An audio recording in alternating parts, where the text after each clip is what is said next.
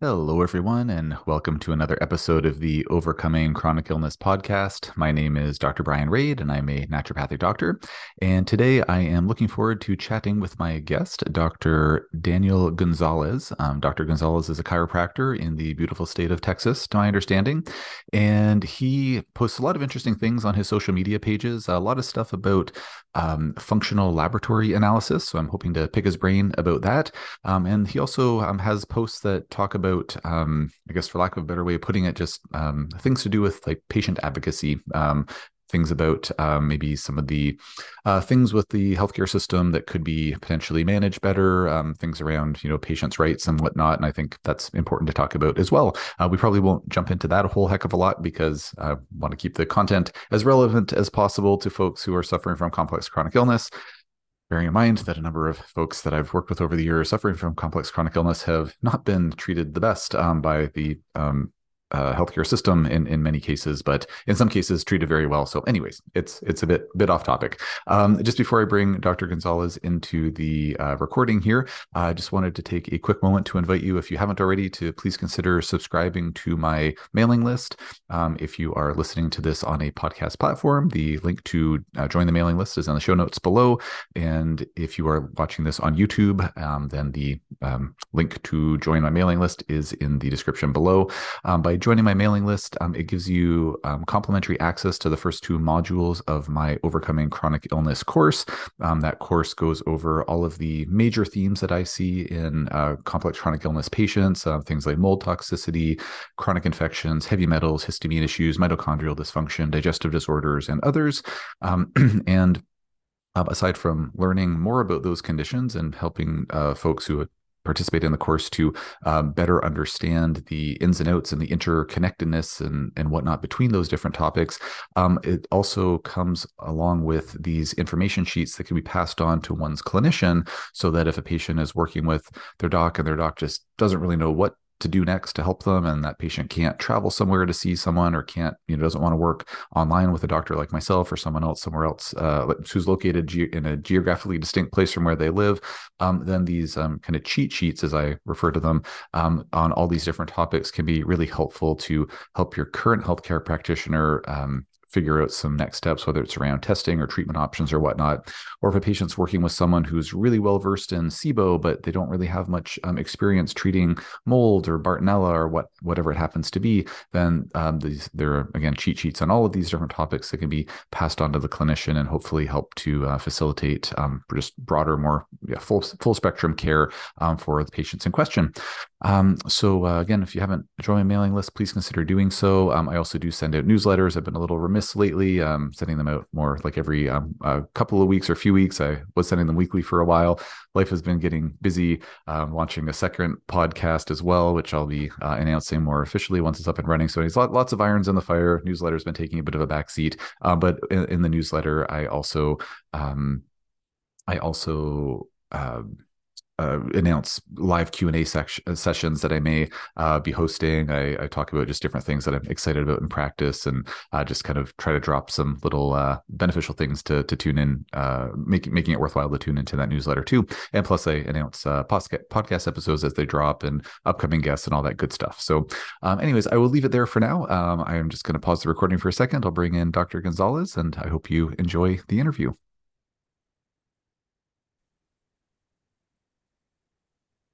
All right, I'm now joined by Dr. Gonzalez. Oh, Dr. Gonzalez, thanks so much for joining me today. I'm really looking forward to picking your brain. Just before we jump into things, would you mind just giving the listeners a little background about who you are, where you practice, and what your practice is like, please? Sure. Yeah. So my name is Daniel Gonzalez, Dr. Daniel Gonzalez. I live in Austin, Texas. I have a integrative medical practice here in Westlake, Austin, Texas.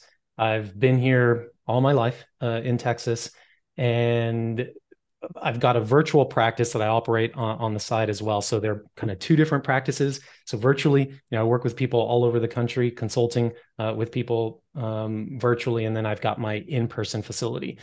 And my career started off, I was actually working towards getting my PhD, decided that that's not the road that I wanted to go down.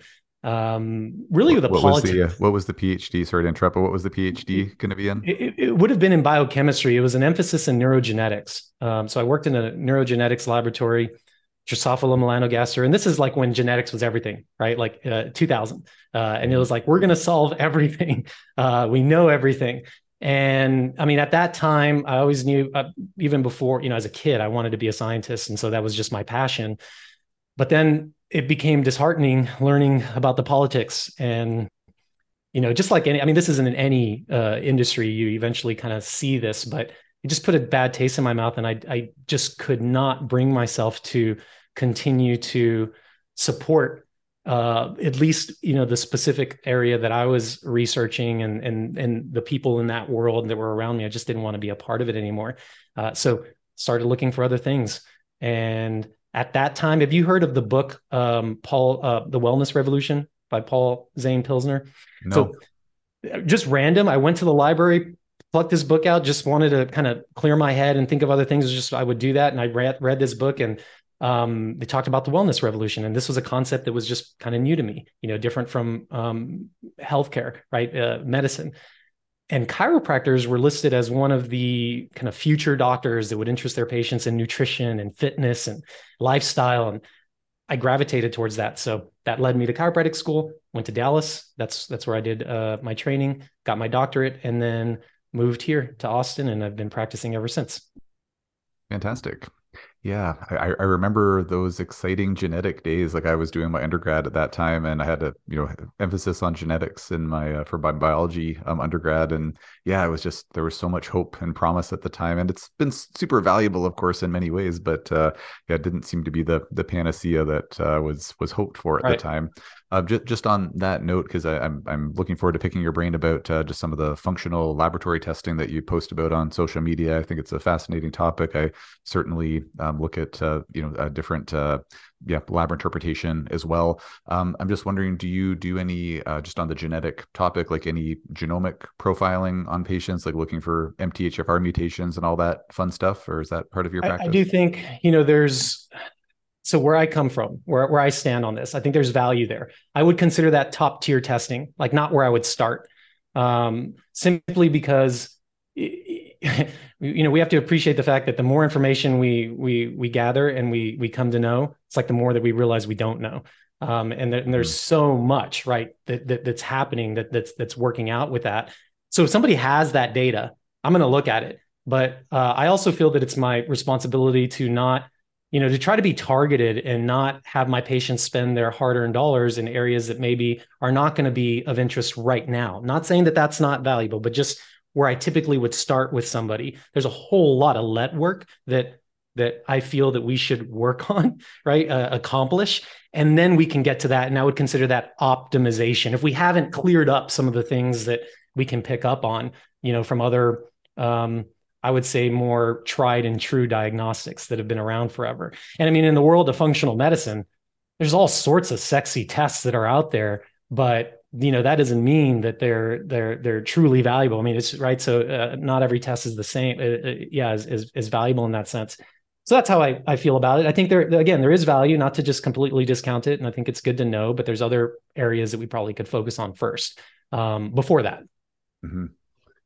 Yeah, Did it's you, on that topic, are you familiar with, I think it was Harvard, right? I think Harvard did a review on consumer genetic testing. Like, I think it was 23andMe, right? Which is a I common one. dug through that. Yeah, yeah, I did. Yeah, right. Was it like 40% or something like that? Like that it was looking at in terms of accuracy, or it was something around those I lines. I I think it was a while, like it was years ago that I looked at that now, but I think that it was like it was a very large amount of data that was not accurate, but then I believe, if memory serves, that the information that wasn't accurate wasn't they weren't elements of the person's DNA that actually had a meaningful impact on the SNPs that they were reporting on necessarily. Mm, So I don't think it was like, oh yeah, like you might as well flip a coin to see if you're, an MTHFR mutant or a COMT mutant or whatever. Like I don't think right. it was quite that bad, but I do remember like the reporting around it was quite damning. And then when I actually looked into it, it's like, okay, it's maybe not, completely, useless, Always in but the interpretation, right? I mean, yeah. there's so much to unpack with that. Something I just want to say on this topic, something I've been thinking about quite a bit.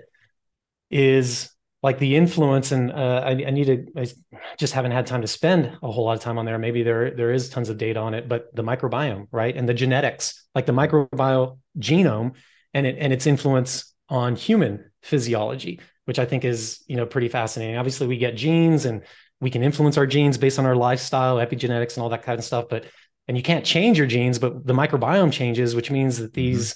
the expression, right, of what's happening at that level, the peptides and the enzymes and all the things that it contributes to. I think that that's fascinating. And again, also so complex and kind of mind boggling to think of how that's influencing us. Yeah, I think so too. I'm ascertaining you've heard of like I know there's a company Viome. Like I think Mhm. that's their bread and butter. I'm pretty sure. Like have you worked with that type of testing with your patients? A little bit, yeah. I've had, and same kind of similar to the Harvard study where I read some articles where they talk about like with the algorithmic analysis and how maybe that's you got to be careful with that. And I Hmm. think again, same thing with like AI and all the tech that's coming out. It can be there, but for me to be able to put all my faith in it, I need to understand that technology and understand exactly how it's working. And I haven't put enough time and effort into that. So I can't really speak from a place of authority on it. It's just ideas that I think about, and I'm like, okay, well, again, it's great to have it, and I think it's valuable, but there's probably better ways if you want. And even I do a lot of GI testing, but I also understand that there's no test that's ever going to be the best. They all kind of give you a little bit, right, a little bit of the picture, and so in an ideal world, you could look at all these things and see how everything's working all together.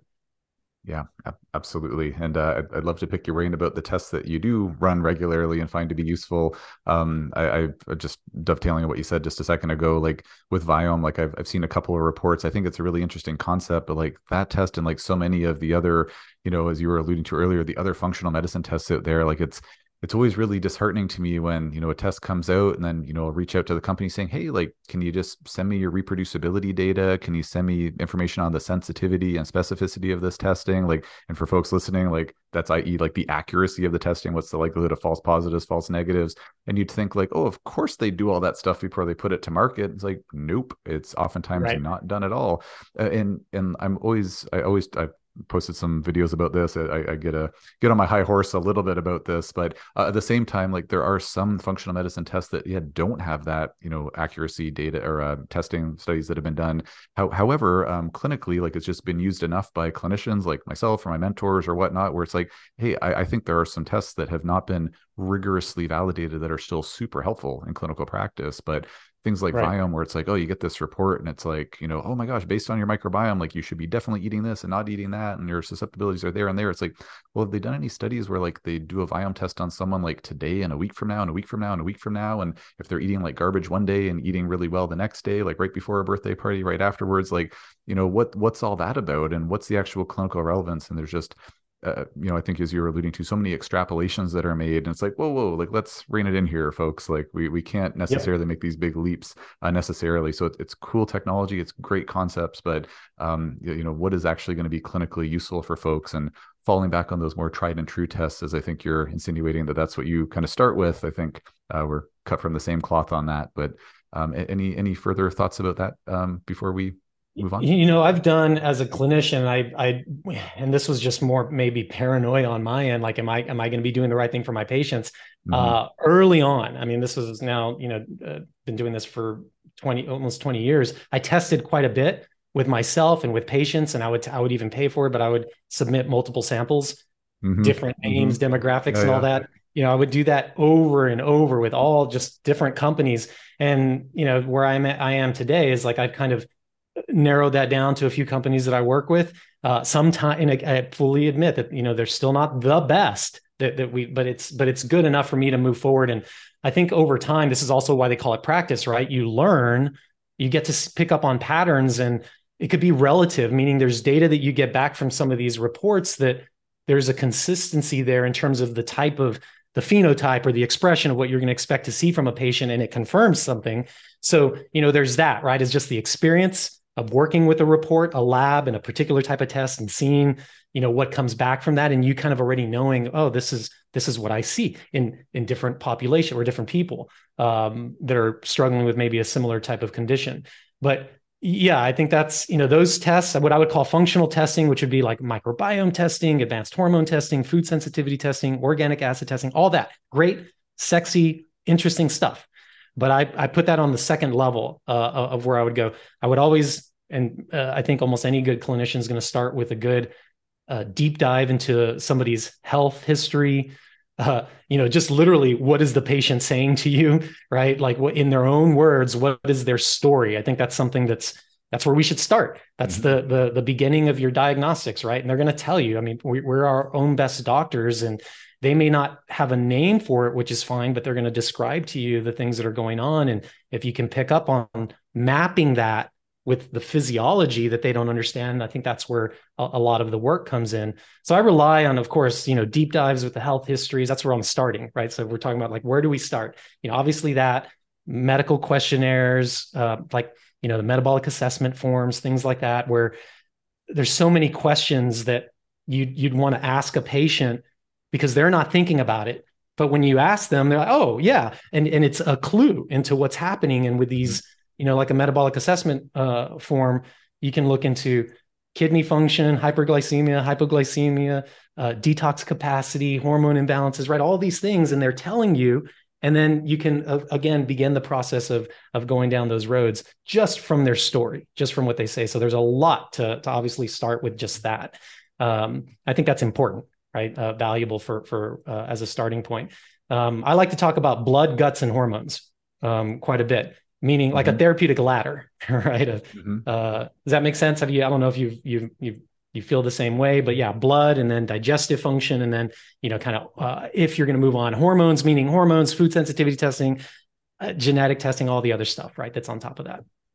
Yeah, and I guess just to flesh that out a bit more, if you don't mind, because I was hoping we could talk quite a bit about, functional laboratory testing, since it's just not a Mm-hmm. topic that a lot of folks necessarily talk about, and especially where you've clearly thought this through and you're an earnest clinician. So I'd love to hear your feedback about this. So do you mind walking us through that a bit more, like in terms of like maybe we could just talk about the testing that you'd be thinking about as far as, blood, guts, hormones. Like, would you mind speaking to each of those, Yes. and we'll just go from there? So most people, if they do diagnostics, like if you're going to go to your doctor, a lot of times you're gonna get a blood chemistry order.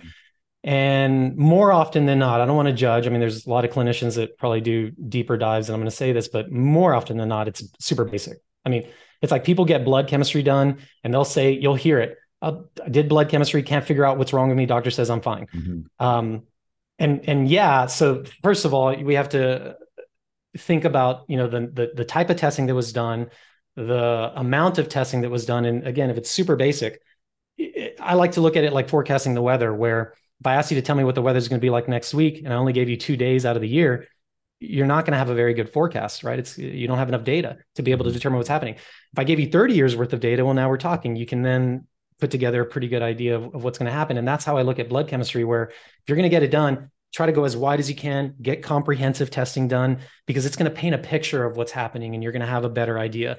And again, like I said, more often than not, somebody's had super basic tests. So they're told, yeah, nothing's wrong, but that's because you didn't look in the right area. And so the story that you're getting is just that. Um, and if I could just interrupt for one Mm-hmm. second here, and I was meaning to say this at the start of the chat, but as per usual, nothing discussed during these podcasts should be construed as medical advice. This is for informational purposes only. If anyone listening needs medical advice, please talk to your healthcare provider to get that advice. Just before you go on, Dr. Gonzalez, if you don't mind, could you just outline like just I don't know, just kind of rapid fire, like what are some of the labs that you'd like to see, like on quite a comprehensive basic Mm-hmm. Sure. blood chemistry lab? You can break it down based on system, right? So blood sugar, I think, is such an important place to start. I mean, if blood sugar is imbalanced, like every single chronic health condition is going to be negatively Mhm. influenced from that, right? So again, super basic, but when we talk about that, it's not enough just to measure blood glucose, just fat serum, blood fasting glucose. So I like to look at fasting glucose, insulin, A1C hemoglobin, C-peptide, fructosamine. So those are kind of the main markers. And then you can calculate from that HOMA scores, which is your insulin sensitivity and insulin resistance, and kind of gives you an indication of beta cell function. So, start with that, look at blood chemistry. with or blood sugar, I'm sorry, and that's kind of the where I'd start with that. I would do a metabolic panel, CBC, lipid panel. There's inflammation markers that, of course, I'm going to add into that. Nutrient markers, it's like B1, B6, B12, folate, vitamin C, vitamin A. So just kind of get a baseline of like, okay, what are your nutrients looking like? Minerals would be part of that as well, like magnesium and copper and zinc, things like that. I like to do a little bit more immune markers for people. Let's say it's something like immunoglobulins, antibodies, to see if there's any signs of. Most people are walking around and have never had like antibody testing, and as you may know, I mean, autoimmunity is just rampant now, right? And there's a lot of people that are just kind of not diagnosed because nobody's looking at it. And so, honestly, I'll always start with some autoimmune markers just to screen for it. And sorry to interrupt, but on that note, like, are you talking like just an ANA, or would you have other autoimmune markers like an TPO RF and stuff? always, yeah, Oh, like sure, sure. thyroid Yeah, peroxide. I mean, it's one of the most common, right? Like it's hmm just so that TPO, I'll do ANA, TPO, TG. If somebody has signs from their clinical history of stomach acid digestive issues, I'll look at like antiparietal antibody, that kind of stuff, hmm because I want to know as soon as possible. Is this going on? Generally speaking, if you see an autoimmune marker that shows up, then that's just going to open up everything else because it's like, okay, where else, right? What hmm else in the body? And there's dozens and dozens of markers, but again, you start with a couple to see, is there a pulse? Is there anything there that's going to show up, before moving forward? And just a follow-up question on that, like, I've great idea to test for antiparietal antibodies, and I've had more patients than I can count with low stomach acid slash hypochlorhydria. It's not a test that I've really ever thought to run. So I'm just wondering, like, of the many patients that you've run the antiparietal antibodies on, is it like a semi-common thing? Has it been like, one or two cases out of hundreds and or thousands, or like just I'm wondering Yeah, how much of a gosh, I thing I'm can't, missing here. yeah, it's not super common, but more common than you'd think. Okay. I mean, I do see it quite a bit, Okay. but it's not the majority, right? I mean, Of I mean, course. there's so many people with like TPO, right, that Of have course. Yeah. Super Hashimoto's or common. some kind of activity like that. hmm ANAs, there's a lot of people where it's not enough to where you would get a full diagnosis of like this is what's going on, but hmm again, there's something interesting there that at least should be monitored Yeah. right over time. And that's the other thing. The difficulty with testing is that we have to appreciate that our bodies are complex and diurnal, and there's all these moving parts. And just because it comes back negative one time doesn't mean that it's negative, right? It's just Sure. at that moment in time, it didn't show up. So for me, at least, the way that I practice is, and the way that I work with patients, I do a lot of pre-post testing. I'll confirm if antibodies came back negative, I'm going to do it again. And then I'll do it again. And for me, if there's three where it's, and then I'm going to say, okay, then I feel safe moving forward in this conversation that we're not dealing with autoimmunity. But until that happens, and sure enough, I've seen where it's like negative, negative, third time, boom, something shows up. hmm And so then it's like, okay, then we start paying attention to that. And just with the testing frequency, like, is that I'm going to test you every 3 months, or like are they serial tests? Like, how would you space out those first three tests, like, on average? Yeah, so I can't speak for, obviously all doctors, but the way that I work is typically like 8 weeks. It just depends, right? Like on how severe, what I'm looking at. Is it stuff it's hormone related, nutrient related, gut stuff. But I would say on average, probably about 8 weeks. Like I'm gonna do the workup, find imbalances, put together what I think is the best plan for them. They're going to execute that plan, and then about 8 weeks, I'll retest to see. It's just like it's an experiment, right? So it's like, how Mhm. is this working out for you? And let's check in and see if we're moving the needle in any way. And if we are, great. If we're not, well, then let's rework it. We're missing something. And Right. it's just that. It's just the trial and error until we get it to where we see improvement. And then I'll try to maximize that improvement before moving on to anything else. And going back to blood, guts, and hormones, before moving into anything fancy, yeah, let's try to clean up your blood, or let's try to work on lifestyle and diet and nutrient status and all these things that we can do first, maximize that. And if you still have problems, then we can move on to, again, like second tier, which I think is assessing your gut, for example, those types of things. And then you move on to the more advanced stuff like hormones if we need to, that type of stuff. Great. And I'd very much like to hear about the tests for the guts. Just before we move into that, though, So just logistically, and I know a number of listeners are from the U.S., number from Canada, sure other countries as well. But I know the medical system is quite a bit different in your beautiful country compared to our socialized healthcare system here in Canada. So just for U.S. residents, would a lot of the tests that you recommend, like, are they covered through insurance or Mm. Medicare? I don't even know the proper lingo to use, but like, Yeah. is it pretty are patients going to have to typically pay out of pocket for getting those tests done like every 8 weeks, or is it something that's typically covered? I'm just wondering about accessibility for folks who are listening, and they're Right. probably wondering. Great question. So first of all, private pay is always the better way to go. Let me just say this from a economic standpoint, regardless of who it's benefiting. What I mean by that is, like, let's say my comprehensive blood chemistry panel. Whenever I order that, insurance will cover, depending on their policy, 80 to 100%. Most of the time, it's above 90% coverage. And these are for, all the autoimmune markers, nutrient markers, that kind of stuff, right? Mm-hmm, mm-hmm. So if you have insurance, great, it's going to cover it. That US dollars, that panel could be around $3,000. Okay, so Wow. that's what gets billed to the insurance. That's why I say economically, it's like, okay, that's what they get billed. Private pay. So if somebody's just like, I don't want to use my insurance, I just want to pay privately, it's around $400 for the Wow. same exact tests, sending you to the same exact lab, just you're paying out of pocket versus using insurance. And this is why I say it's better to do private, because obviously there's a big difference between 400 and 3,000. So somebody's, making a whole bunch of money where I feel like they probably shouldn't be, because it's just crazy that it's marked up that much.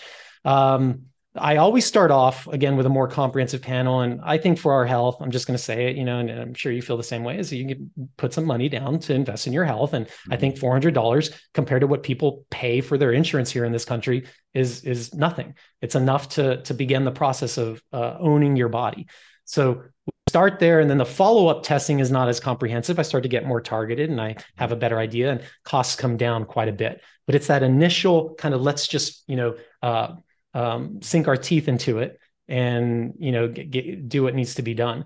So yeah, insurance will cover, again, 80 to 100% depending on your policy. Private pay, I mean, I can, something like a lipid metabolic panel, CBC, which there's a whole lot you can extract from that if you know what you're Mm-hmm. looking at. Mm-hmm. It's like $80 out of pocket, right? Right. So for somebody just to want to look into that, it's pretty low cost, moving Great. forward. Okay, great. Thanks for clarifying that. And just for my fellow Canadians who are listening, you might be thinking like, oh my gosh, like it depends on the doc, and I don't mean to generalize or stereotype, but a lot of family docs, like, you're not going to get much beyond some of the basic blood work. A lot of, in my experience, especially working with a naturopathic doctor, maybe a functional medicine doctor, there's typically options in any given province where you can use private pay labs to access these types of tests. So if you're thinking, like, oh my gosh, I can't fly down to Texas and get this done with Dr. Gonzalez, like there are some local options that you could look into, but oftentimes you need to be working through either a naturopathic doctor, maybe a functional medicine doctor if you happen to have one in your community. We have very few functional medicine doctors in Canada, just for your information, Dr. Okay. Gonzalez. There's very, very few, but there are some out there. So anyways, just to give folks a little bit of context there. Just before we move on to the guts step, I just wanted to point out that I know on several of your social media posts on Instagram, you have kind of standard lab ranges, then you have optimal lab ranges. And would you mind just speaking a little bit to kind of where those optimal ranges come from, kind of what the differences between standard versus optimal, and we'll go from there? Such an important topic. I get anxiety thinking about the amount of data that's left on the table. When people, even basic labs, right? Just even, again, routine labs that you get from your annual doctor's visit, those doctors are going to look at those labs and say, yeah, things look good. The reality is that most of the time in a medical clinic, the types of cases that they're working with, people are sick. And by the time they get there, I mean, they're really bad. And if you're not going to drop dead tomorrow, you're likely going to be told everything's okay. So if you're not, it's not critical, right? Like, I mean, there's red Mm-hmm. flags where it's like, whoa, this is something we need to work on. But more often than not, it's like they just kind of dismiss it because it's within the conventional range. Mm-hmm. And you have to understand where conventional ranges come from as well. This is based on population data. And the problem with this is that most people within the population are not healthy. So, That is the elephant in the room. right, when you start to say this is quote normal within the average population, which again is not healthy. So if you're normal, chances are you're not healthy. And that's kind of how you have to look at it when it comes to ranges. So conventional ranges, you want to be very, very careful, or I would say you almost never want to base your health on that, or kind of look at that and run with it. Functional ranges are going to be a little bit more narrow, more tightly driven, and you have to scour the research. You literally have to go and there's papers. I get all these alerts. I'm sure you do too, from PubMed and all the places of like serum testing and values and all the connections with optimal physiology. And that's really where you have to, where these functional ranges come from. And there's so much that you can identify in terms of pre-existing or conditions that are developing but are not quite there yet whenever you do that. And so that's why that's so important. When somebody's told everything's okay, and then you do a functional blood chemistry analysis, you identify that, oh no, you're pre-diabetic, or you've got some, signs of stress hormone imbalances, or abnormal lipid metabolism. I mean, there's all sorts of things, right, that can start to surface from that. So functional ranges or a functional analysis of your blood chemistry, very, very different from just looking at your labs at face value. And that's the other thing too, is that you have to learn how to look at patterns. You can't tease out a lab, right? Like a single blood test by itself, it's almost meaningless. You've got to look at the whole picture and how it's all working together to get the story of your physiology. That's very, very well put. And yeah, hope folks listening are taking this to heart, because it's a really big difference between just like looking for H's and L's, highs and lows as you're scanning the labs, versus like actually kind of, it's almost like you're reading it like a story, and reading through a blood panel, it can really tell a story about a person's health. One thing that I've seen many times in my practice, just to share a quick story, and please let me know if you've seen this similar. I've picked up, I can't tell you how many dozens of cases over the years of folks who have maybe like not textbook anemia, because their red blood cells are, technically not in the low range, but they're not below the lower limit of normal. But I'll see, super low normal red blood cells, super low hemoglobin, but their ferritin level, which for folks listening, ferritin is the storage form of iron, their ferritin's fine. So the doc's like, oh yeah, no, like you're good to go. And yet, as you know, Dr. Gonzalez, and I know, ferritin is also an acute phase reactant, meaning if a person's inflamed, they're going to have elevated ferritin. I can't tell you how many of those patients I've said, hey, can you please go on some iron? Let's, iron, as I describe it to my patients, it's kind of like this Goldilocks nutrient. If you have too little, it's not good. Too much isn't good either. It's going to create more free radicals in your body. So you want the just right amount. So, I never recommend iron willy-nilly, but it's like, hey, why don't you go on an iron supplement, a well-absorbed form, for maybe a month? Let's see how you feel. And like just literally dozens of patients over the years are like, I feel so much better on this iron. It's like, yeah, because you want, mid-range, red blood cells, mid-range hemoglobin. Right. Hemoglobin carries your oxygen to your cells. If you ever wonder, is oxygen important or not, plug your nose, cover your mouth, see how you're feeling in 2 minutes. It's really, really important. So just, great example of, or a common example, I should say, and dare I say, a great example of, looking at those numbers through a more, discerning eye. So have you seen those types of patterns yourself, or any anecdotes that spring to mind? Yeah, absolutely. And I mean, you're speaking my language there in terms of even just, again, with the idea of starting with the basics, right? And the problem here is that a lot of people, and probably for your listeners, they feel this way, is they want to gravitate towards what I say, the sexy stuff, food sensitivity testing, nutrient testing, all that kind of stuff, like more advanced panels of looking at nutrients. When on a good blood chemistry panel, you're going to pick up on these details of things that somebody is missing in terms of raw resources and nutrients that their body requires to function. And before moving on to that other stuff, if you don't correct that, you're going to identify dysfunctions, but is that a symptom, or, what's going on with that, right? But starting with the basics, again, if you kind of do the work there, then those other tests that you're going to spend your hard-earned dollars on are going to have more meaning if you get to that, if you need to. But yes, something like iron, and like you just said, it's an acute phase reactant. So I think that's why it's also important to be measuring inflammation markers and, looking at other parts of it, right? Not just that area, but you've got to take a step back and look at the bigger picture always. Yep. Okay, I got to ask you a couple more questions on this before we move on to the guts. I know I'm going to run out of time here, but it's too intriguing.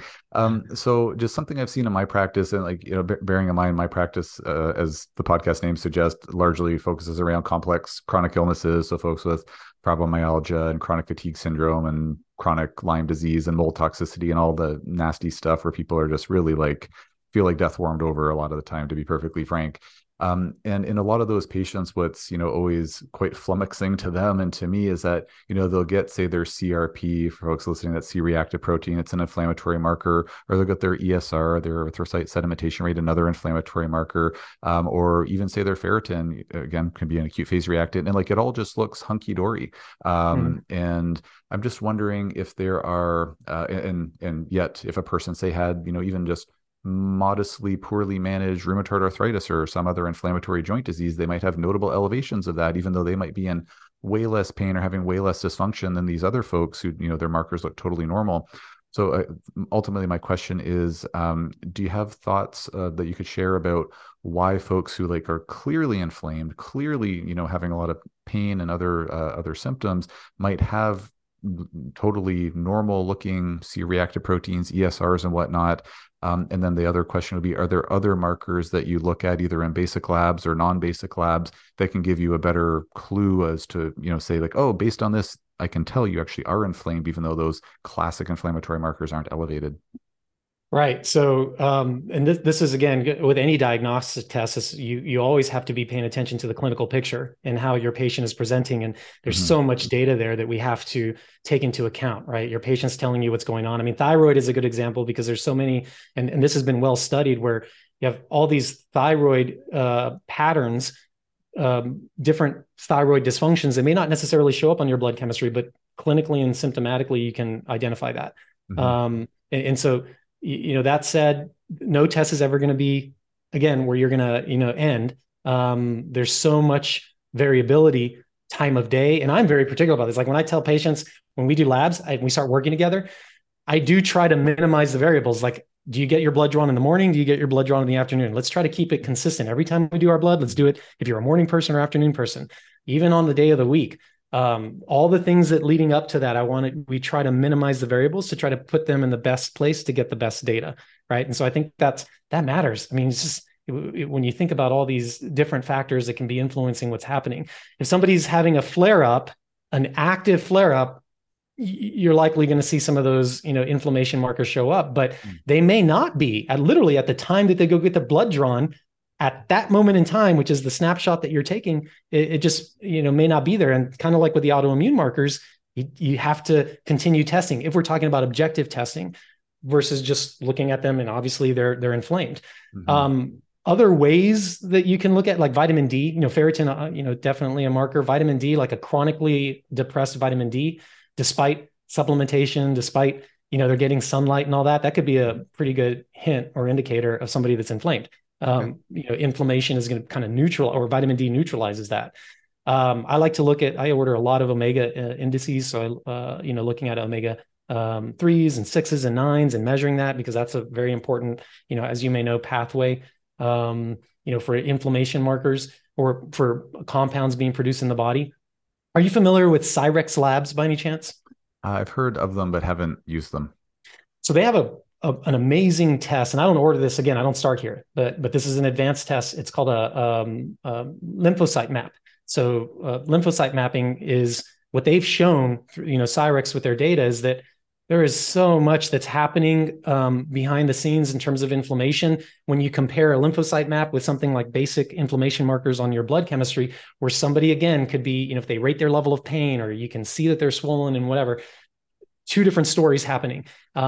So from that data, I started ordering through traditional diagnostics, like at regular labs, you can do cytokine mapping. And a lot of times I'll find that there's again, pulses of these markers that show up, whereas ESR and CRP and some kind of your basic, even Mm-hmm. white blood cells look balanced, but your cytokines are going to be abnormal.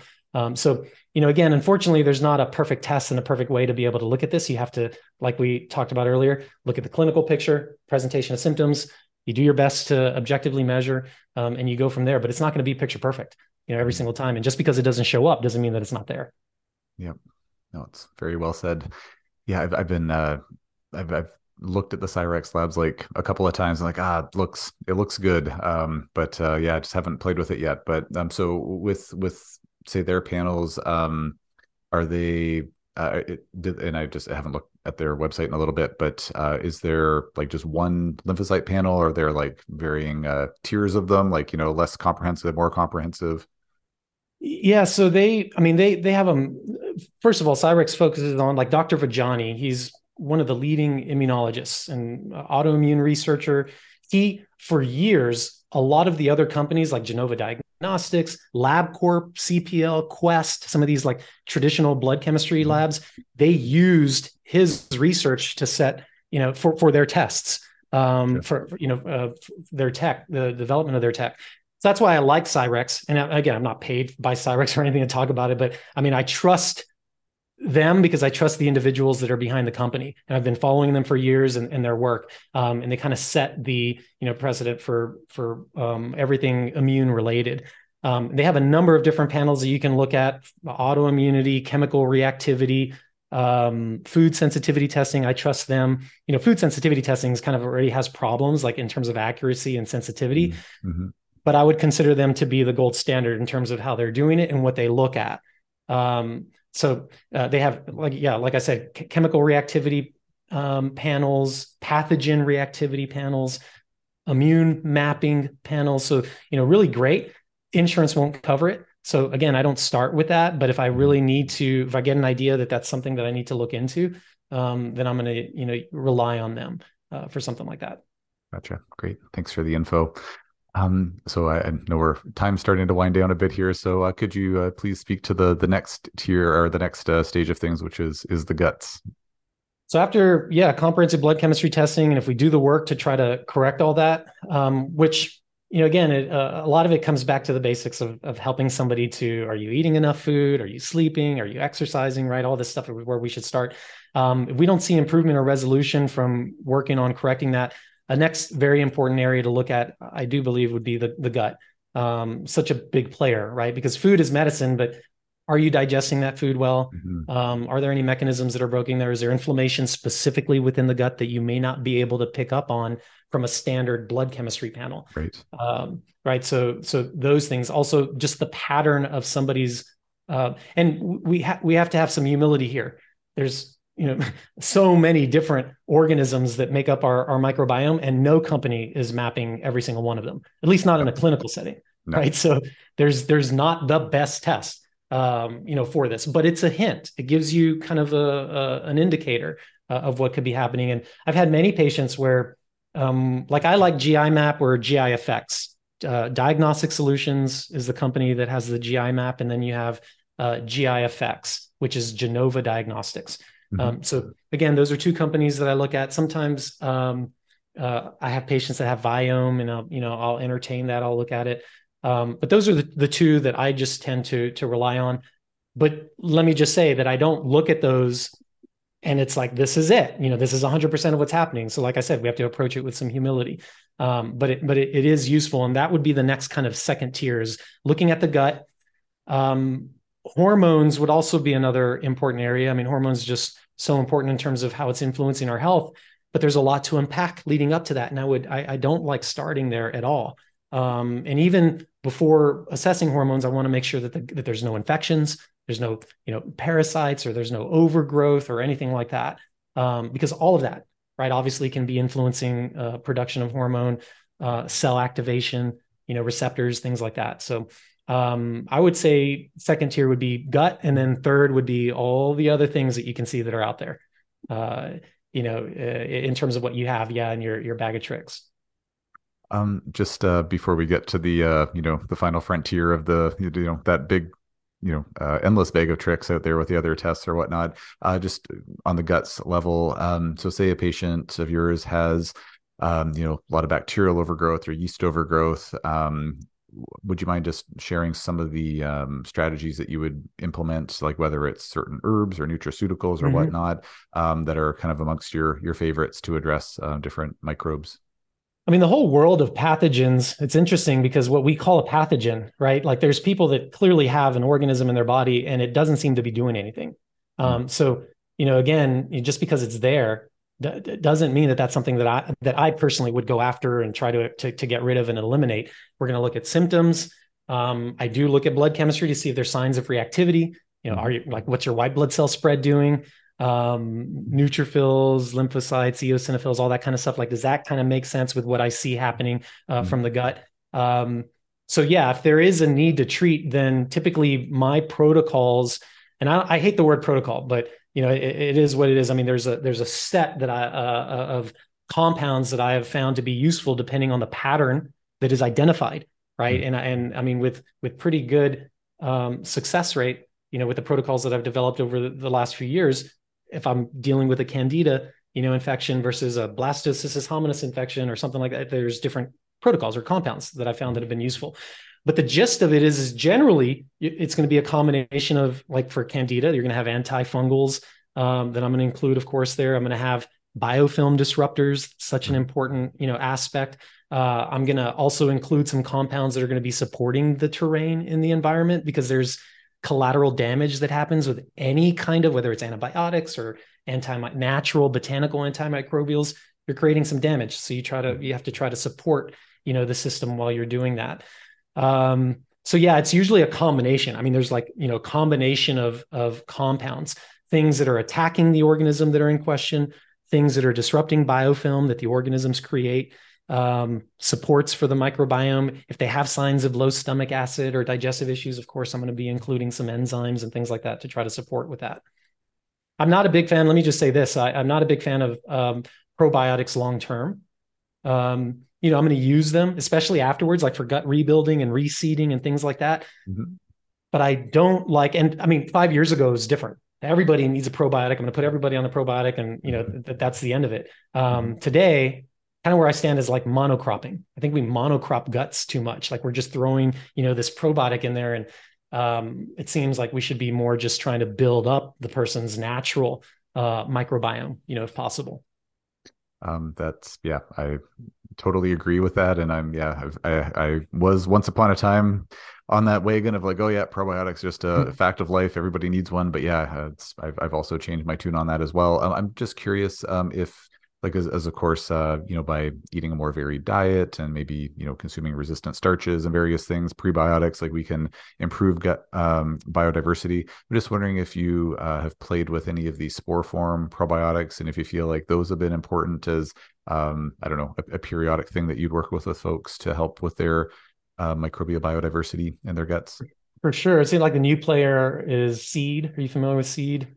I'm not The familiar with that one. company, No. Okay, yeah, Seed. I mean, I've actually had really good results with Seed. I like Microbiome Labs, Megaspore Yeah, I biotic. use that one a lot. Um, Yeah. yep, I like them. I also like Enviromedica. I don't know if you've heard of them, but they've got a few different compounds that are seed-based probiotics. Some of them that, especially with autoimmunity, not that I chose this, but I just have a lot of patients that come to me that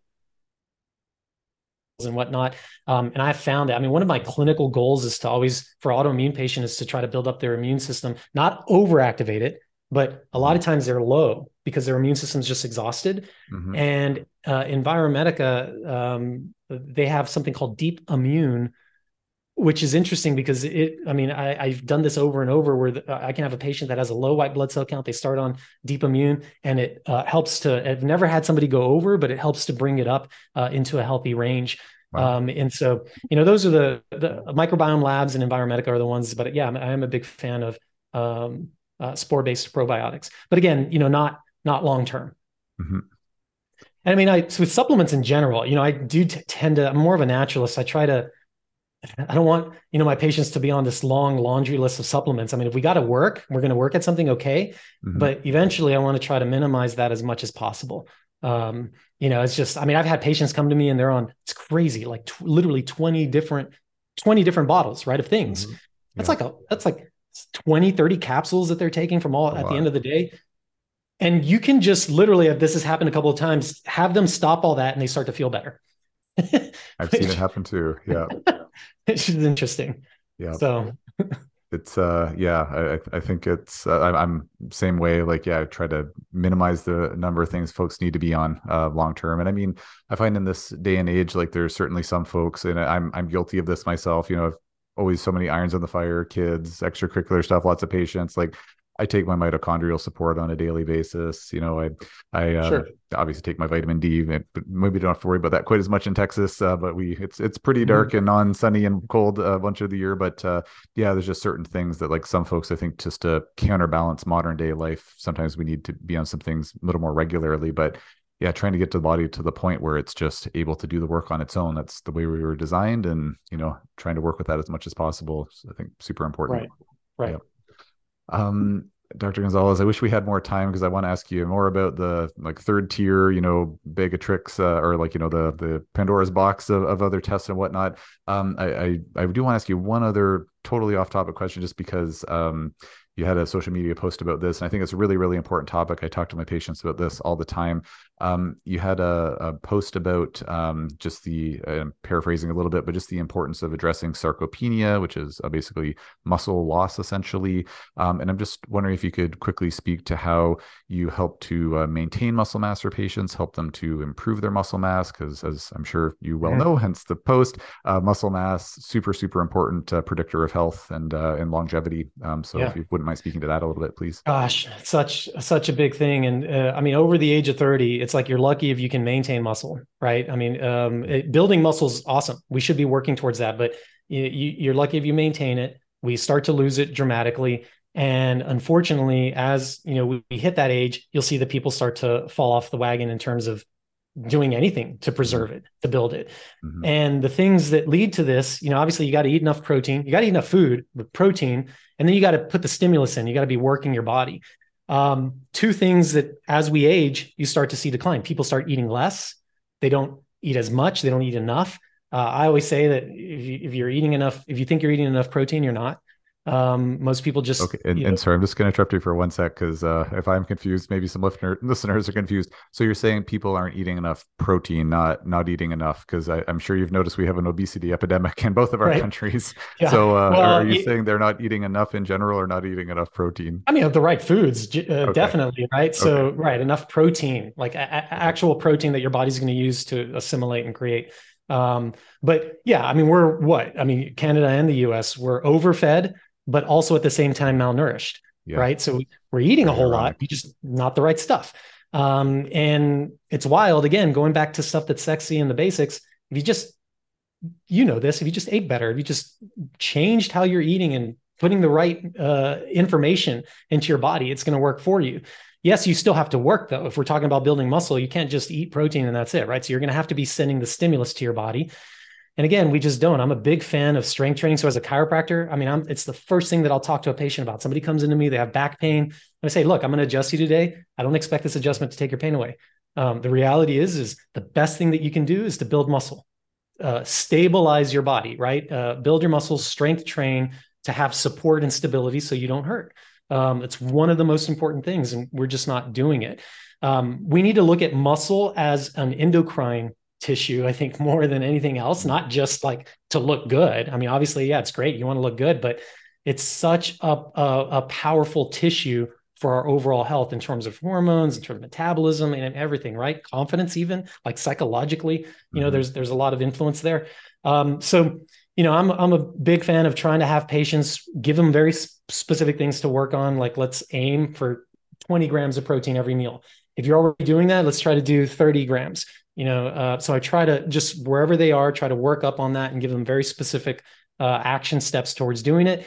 And then on the other end, with working out, strength training, you don't have to be a bro, right? You don't have to be a bodybuilder and hit the Mm-hmm. gym and all that kind of stuff. But let's do more than what you're doing already. And sometimes that looks like literally just getting your sneakers out and your workout clothes and putting it out to where you see it and not even getting in it, but just, okay, I'm going to put it there. That's Mm-hmm. step number one. Mm-hmm. And then maybe you get comfortable enough to put on your shoes and get dressed, and that's it. But I'll have patients like, hey, can we do 5 air squats and 5 push-ups? Like literally that's it. Like, can you just do that? And can Mm-hmm. we start with that? And when that becomes a habit, then we do more, right? So where people are and where they want to be, it's such a huge gap that a lot of times we get paralyzed because of Mm-hmm. that. And on this topic of exercise and improving nutrition and all that, we need to. It's easy just to say, "Hey, build muscle," or "Hey, eat better," but obviously you got to give somebody very specific action steps. On blood chemistry, BUN, blood urea nitrogen. So many times you'll see where people that's really low. That's an indicator of malnourishment. When it's low, when your BUN is low, it's like, okay, this Mm-hmm. person's not getting enough calories, not getting enough protein. So you can kind of get an idea, right? A creatinine is another important marker that you can look at that's traditionally used for kidney function. But if creatinine's low, it could be an indication that you're not getting enough force contraction through your muscles because that's what releases creatinine. So again, these are kind of just hints, right, of what you can use. And sure enough, somebody starts giving themselves the medicine, working out and eating more protein, you're going to see some improvements there, and they start to feel better, with it. Yep. It's great. Yeah, I pay attention to the creatinines as well. I picked that up in a number of patients over the course of time. And yeah, again, that going back to those basic labs can be really, really insightful. Dr. Gonzalez, thanks so much for taking the time to chat with me today. Just before we wrap things up, I know you mentioned at the start of our chat that I'd like to, okay, let me start again. I'd like to pass on to listeners how they can sort of access your services, either in person, or you mentioned you do a lot of virtual work. I don't know if you offer any like online programs or group programs or anything. So could you please speak to where folks can find you on social media, and if they want to work with you or have access to you, what are their options? Sure. I'm most active socially on Instagram. That my handle's at drdaniel.dc. So at Dr. Daniel DC. You can DM me there. You can follow me there. I try to share as much information as I can. You could also visit me on drdaniel.com, and I do offer free consults. No strings attached. It's literally free consults where, I like to have conversations with patients and just they pick my brain, I pick their brain, and it just kind of gives me experience, right? And I just willing to answer whatever clinical questions they may have. Like I said, no strings attached, and that's just at drdaniel.com, and you can see there's a button there that you can click and schedule a free consult. For anybody that's interested, they could do that.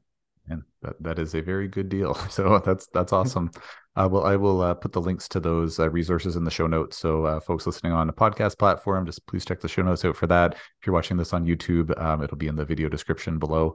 Well, again, thanks so much for speaking with me today, Dr. Gonzalez. It was an awesome chat. Really nice to chat with someone who's, again, cut from the same cloth when it comes to the lab analysis. And I think the approach we take to our patients sounds really similar. So really nice chatting with you, and really appreciate your time. Thank you. Thank you so much for inviting me. My pleasure. And thanks so much to everyone for listening to another episode of the Overcoming Chronic Illness podcast. And I hope you oh my goodness, it's been a busy day already. And I hope you enjoyed the episode, and please stay tuned for the next one.